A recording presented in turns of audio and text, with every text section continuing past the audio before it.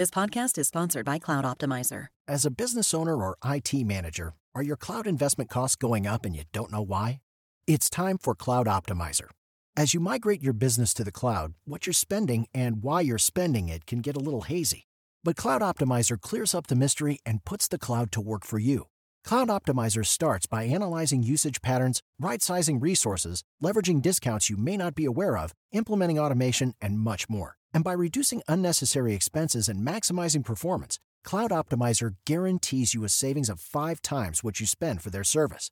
As you utilize cloud-based services more and more, you don't have to lose sight or control of your spend. You can stay agile, streamline your costs, and optimize your performance, plus save significant money with Cloud Optimizer. Make the cloud work for you with Cloud Optimizer. Get a free assessment and find out how much you can save by going to cloudoptimizer.com. Go to cloudoptimizer.com for your free assessment. That's cloudoptimizer.com. Certainly all the signs are very bad for the Republicans going into 2018. This was obviously a shot in the arm, and for President Trump, it was a pretty big blow. Donald Trump, you don't stand for our values! This was a candidate about whom his own daughter Ivanka said there's a special place in hell for those who prey on children. Hello and welcome to Trumpcast. I'm Virginia Heffernan. So we didn't have a show yesterday because it was Doug Jones Day. We had stayed up way too late the night before learning about the vagaries of counties in Alabama, which ones go red, which ones go dark red, which ones fall off the spectrum of infrared so much that they can only be seen under special lights. And which ones go blue? We're getting a new Democratic senator for Hanukkah. So Chag Sameach, Trumpcast listeners. The only thing curbing my enthusiasm today is, okay, I did something stupid. I acted on a long-standing resentment of Breitbart, that psycho GeoCities site by Steve Bannon that maybe doesn't exist anymore, on Alabama's election eve. Basically, long ago, after that election in November that Trump vomit won, Breitbart posted Kate McKinnon's performance of Alleluia from SNL and said, "We did it, fam. We broke them." And oh, I did not forget that. So when Doug Jones beat Breitbart favorite Chester the Molester Roy Moore, I reprised "We did it, fam. We broke them." And that did break them. I broke Breitbart. So they went after me ad hominem today. And that means lots of bots and doxing and trolling. And it's a lot of fun, like a video game like Angry Birds. And I tell you, and I'm telling you, yeah, this to humble brag or maybe just real brag, that I may not have hit the Holy Grail. The Holy Grail is, of course, being blocked by Trump. But getting slagged off by Breitbart is pretty big for someone who's just a concerned citizen like myself. And speaking of concerned citizens, my guest today is Walter Shaub, one of my favorite concerned citizens, late of the Office of Government Ethics and a wellspring of concern for the administration's scorched earth approach to ethics. But not only does he clutch his pearls like I do, he knows his shit, and he's going to tell us exactly where this administration has gone ethically wrong. But also how agency heads like James Comey, for example, can themselves go grievously wrong when they decide we're a nation of self-righteous supermen rather than laws. I'll be back with Walter in just a minute. Okay, round 2. Name something that's not boring. A laundry? Ooh, a book club. Computer solitaire, huh? Ah, sorry, we were looking for Chumba Casino. That's right. ChumbaCasino.com has over 100 casino-style games. Join today and play for free for your chance to redeem some serious prizes. ChumbaCasino.com. No purchase necessary. Void where prohibited by law. 18+. Terms and conditions apply. See website for details. Walter M. Shaub Jr. is Senior Director of Ethics at the Campaign Legal Center. He's also the former director of the Office of Government Ethics, and as his millennial fans say, he's OGE. He's also on Twitter at Walt Shaub. That's at WaltShaub. Welcome, Walter. Yes. Thanks for having me on Trumpcast. I know you're a fan of the show, or you've at least listened once or twice, and you probably know we talk a lot about criminal misconduct in this administration and also the Mueller investigation. Right. But we also talk about violations of norms. Those are the kind of fun ones. But today we're talking about that middle ground. Maybe you disagree with me, but it seems like a middle ground between manners and norms and crimes is ethics. So today we're talking about all things ethics, and since it's newly hip to be square, and you're one of the heartthrobs of ethics right now, along with Richard Painter and Norm Eisen, maybe you can tell us where ethics come in to this administration that seems to want to run roughshod over them. The idea that ethics is somewhere between criminal law and norms and everything else, I think I disagree with. Oh, good. The ethics laws include criminal laws. They include laws that come with civil penalties in addition to jail sentences, and they come with administrative requirements that can lead to firing. And so there's quite a wide range. And one narrative that I've been trying to get to catch on, and I really have been gratified to see how much people are using the word norms, is that there's really several elements to the ethics program. You have the baseline rules, and at its heart, the ethics program is a rule-based system. The alternative would be an aspirational values-based system. But the rules-based system sets a floor that you just simply can't go below. That's the bare minimum. Like, if you achieve that, you get to say, I'm not a criminal, which, or a rule violator, which is a very low standard to set for a person in a high position of public trust. So I've emphasized that there are two other components to it. There's the rules, but there's also the principles, which are literally a thing. There's 14 of them, and they were written by George H.W. Bush back in 1989, or at least his staff running it by him. And it was in an executive order that he issued that is still on the books. OGE being the Office of Government Ethics, has incorporated those principles into their regulations and literally say, where one of the regulations doesn't fit, refer to the principles. And a person can actually be disciplined and fired for violating the principles without necessarily violating a specific rule. The third category is the norms and traditions of the executive branch. An example of that, for instance, is the president divesting his financial interests, which has always happened ever since at least the enactment of the Ethics in Government Act in the 70s. And even before that, people took steps to try to mitigate or resolve conflicts of interest. And so really the ethics program spans kind of a broad range of things in the government, and yet at the same time it's kind of narrow and specialized. So tell us about the 14 principles, and especially which ones strike you as interesting. So, one of them is one that I actually tweeted out when I was in the Office of Government Ethics, and it wound up becoming one of the more controversial tweets we ever did. And I had people insisting that I be fired because of the outrage of me, in their view, trolling the president. And the thing that drove me nuts about it is, how low have we sunken that reciting the prime directive of the executive branch ethics program on an educational Twitter feed of the Office of Government Ethics has become controversial. I think, by the way, Merriam-Webster got in trouble for publishing the definition of a lie, because, of course, that's partisan. And then we all remember July 4th, NPR published the whole Declaration of Independence, and once again we're accused of being snowflakes or whatever else. Anyway, so yes, carry on. I was a trendsetter. I'm glad that I created outrage by reciting public norms before it was all the rage. Yes. So the first principle is literally, number one, public service is a public trust requiring employees to place loyalty to the Constitution, the laws, and ethical principles above private gain. That sounds so mundane and so broadly sweeping, but that became just about our most controversial tweet. Wow. And it tracks the international definition of corruption that's most widely used in international groups, which is the misuse of entrusted authority for private gain. Another one was just employees shall disclose fraud, waste, abuse, and corruption to appropriate authorities, and so forth. So these are, I just want to warn our listeners, these are pretty incendiary positions, and Trumpcast does not endorse honesty or conscientiousness or the strange outlines of these culty principles that Walter's telling us about. Yeah. Can you put up like a PG-17 warning on this you got it. podcast? Okay. You got it. So, knowing you a little bit, it always interests me that I feel like your interest is as much in proceduralism as it is in ethics as a general subject, as a philosophical subject. But I want you to put on your actual ethicist hat for a second.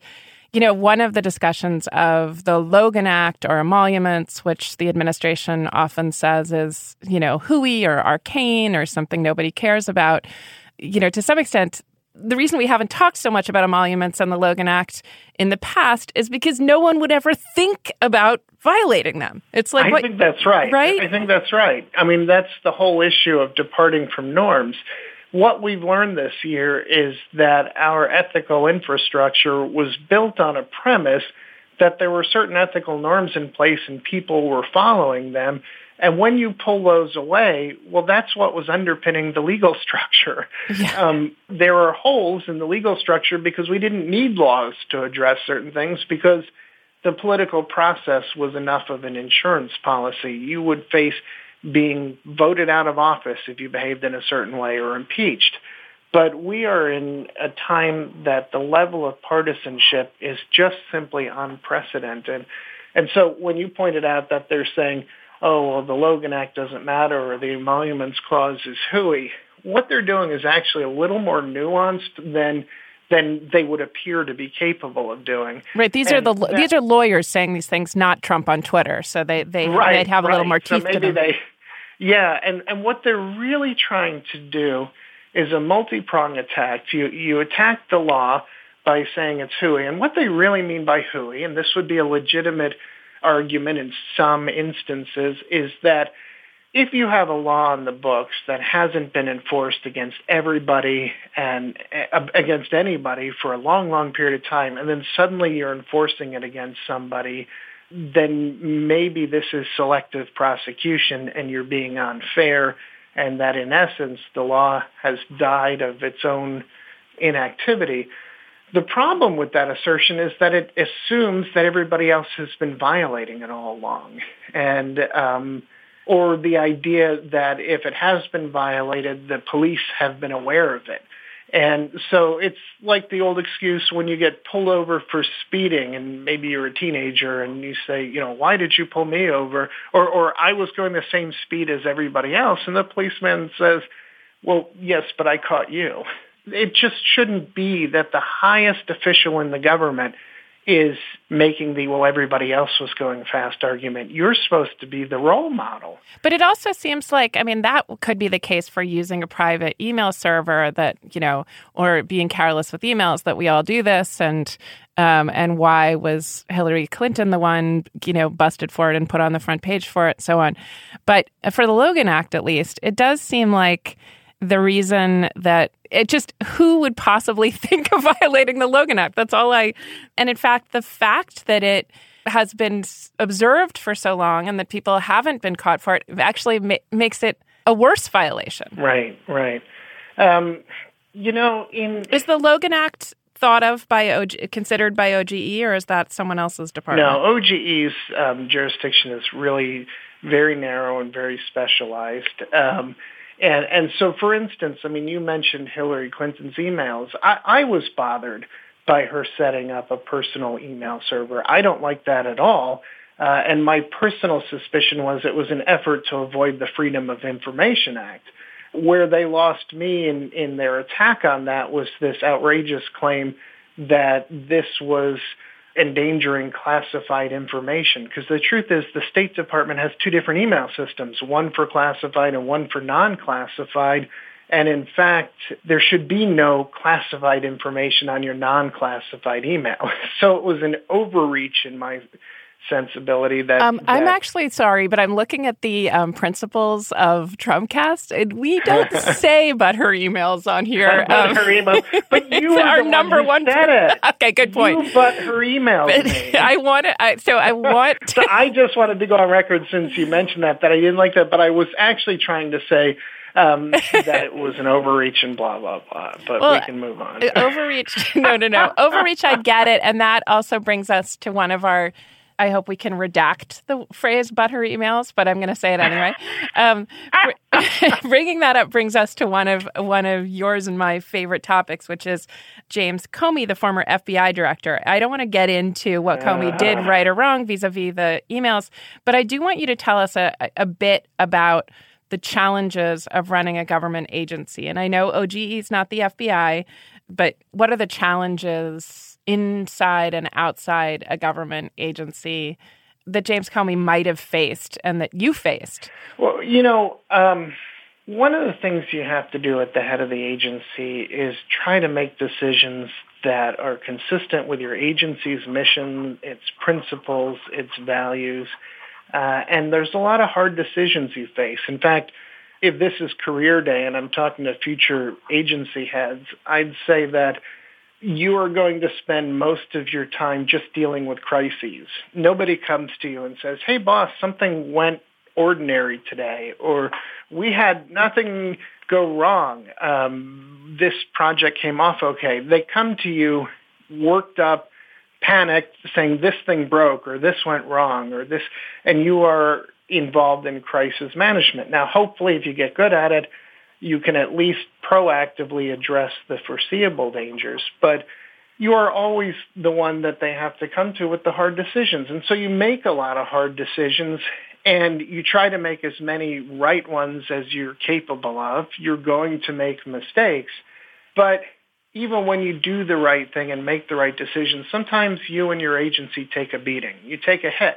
And you just have to take that hit because that's the role of being in government. And you see this White House's press office bitterly chastising the press or others for questioning them. But you know what? We live in a ostensibly free society and a representative form of government. And it's not only the right, but the responsibility of the public to question its government officials. And they're not always going to do it fairly, but if you try to chill the unfair ones, you're going to inadvertently chill the fair ones. Mm-hmm. And so you just have to take it. For me, the great sin of James Comey, and full disclosure, I am not a fan, was the idea that it was reportedly a problem dealing with some of the agents who were outraged at him for not coming down on Hillary Clinton, but he made the decision he thought was right. There was criticism from the outside. He feared more criticism. And to sit there and after announcing that you're not going to prosecute somebody, give a public statement about what a terrible person they are and how reckless they are and what terrible mistakes they are, is a terrible misuse of federal authority. And you're doing it for your own selfish purposes. You're doing it as the head of the agency to protect your reputation and your agency's reputation because you don't have a thick skin enough to take the criticism for making the decision that you thought was right. And to me, that's an unforgivable sin for an agency head. In this case, you had a private citizen being accused by the government's top law enforcement investigator of essentially being a terrible person. And they cannot come back and defend themselves the way you can in a courtroom if somebody's prosecuting you for a crime that has defined elements and their attorneys can represent them and show why they think those elements are not met. Here you have the court of public opinion and governmental authority standing behind the chastising of a private citizen who has no recourse and no ability to respond or to lay out their side of the case.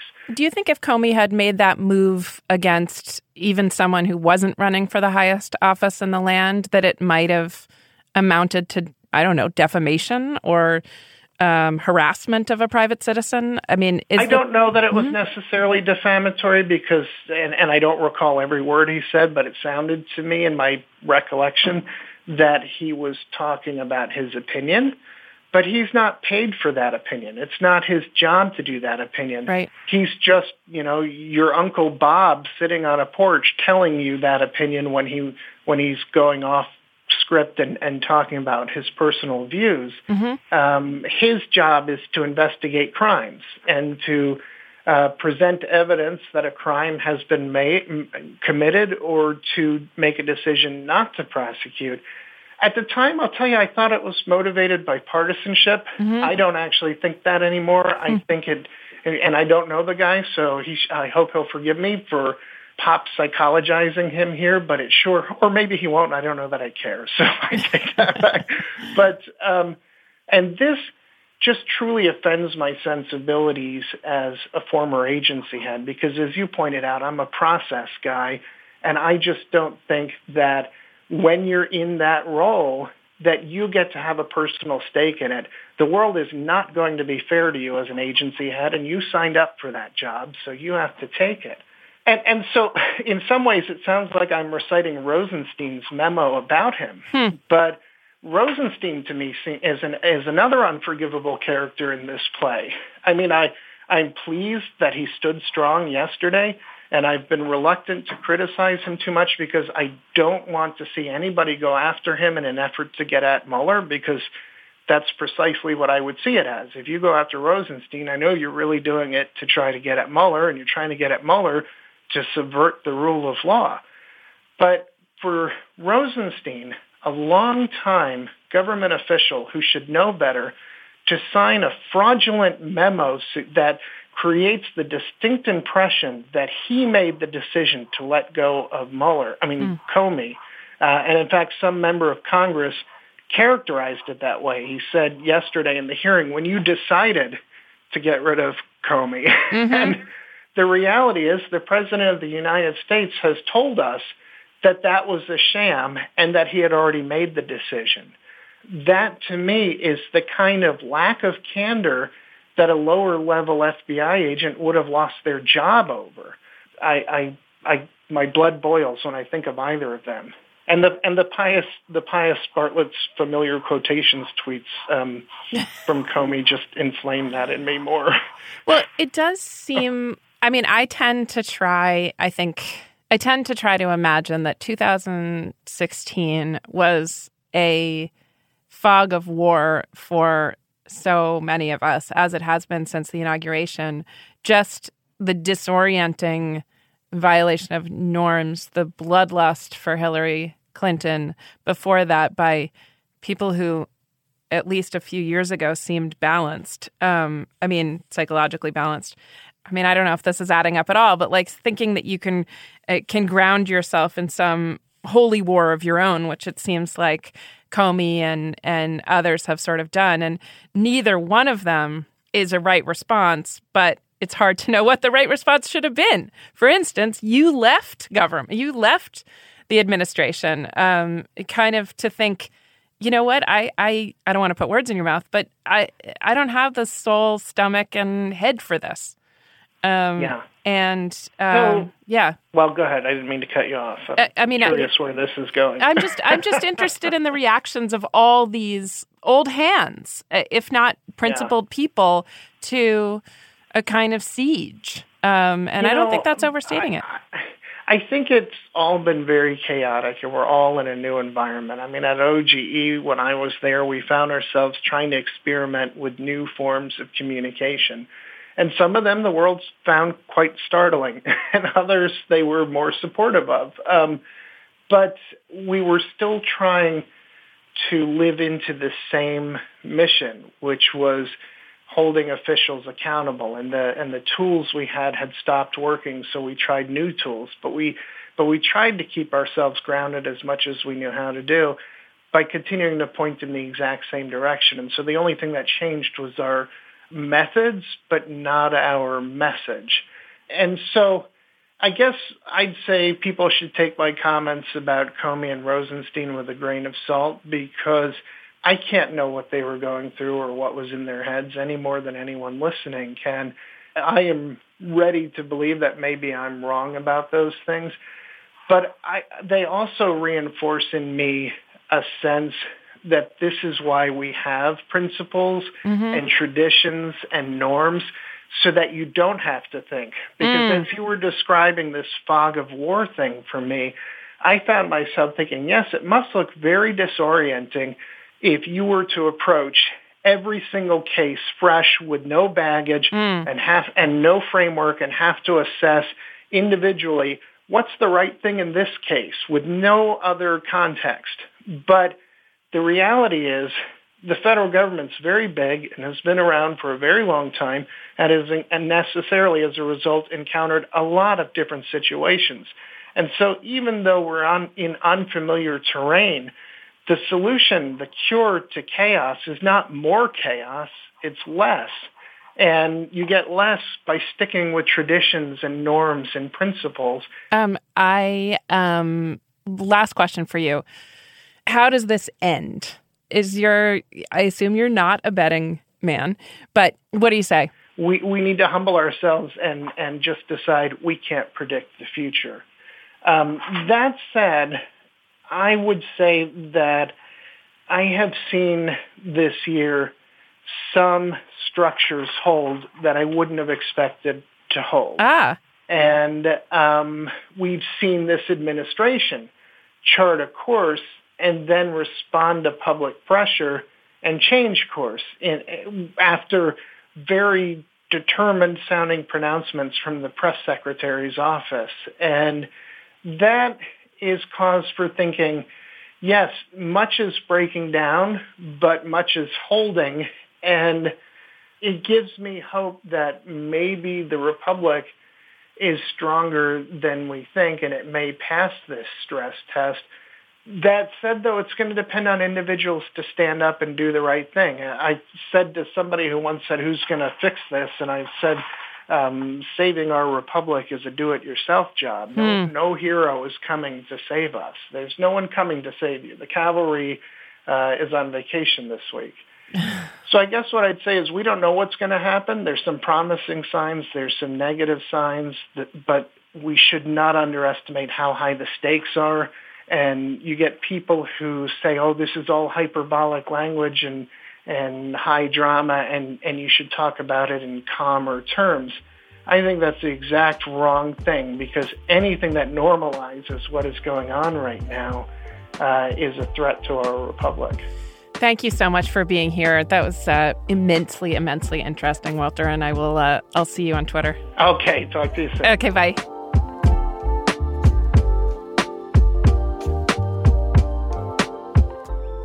That's it for today's show. Trumpcast is produced by Jason DeLeon. And you know what? You got to, for the holidays, follow us on Twitter. It's @RealTrumpcast. So season's greetings from Trumpcast, where we keep up the war on Christmas. I'm Virginia Heffernan. Thanks for listening to Trumpcast.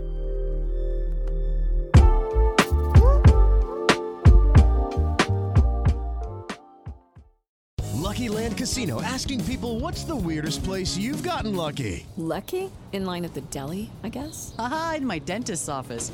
More than once, actually. Do I have to say? Yes, you do. In the car before my kids' PTA meeting. Really? Yes. Excuse me, what's the weirdest place you've gotten lucky? I never win and tell. Well, there you have it. You can get lucky anywhere, playing at LuckyLandSlots.com. Play for free right now. Are you feeling lucky? No purchase necessary. Void where prohibited by law. 18+. Terms and conditions apply. See website for details.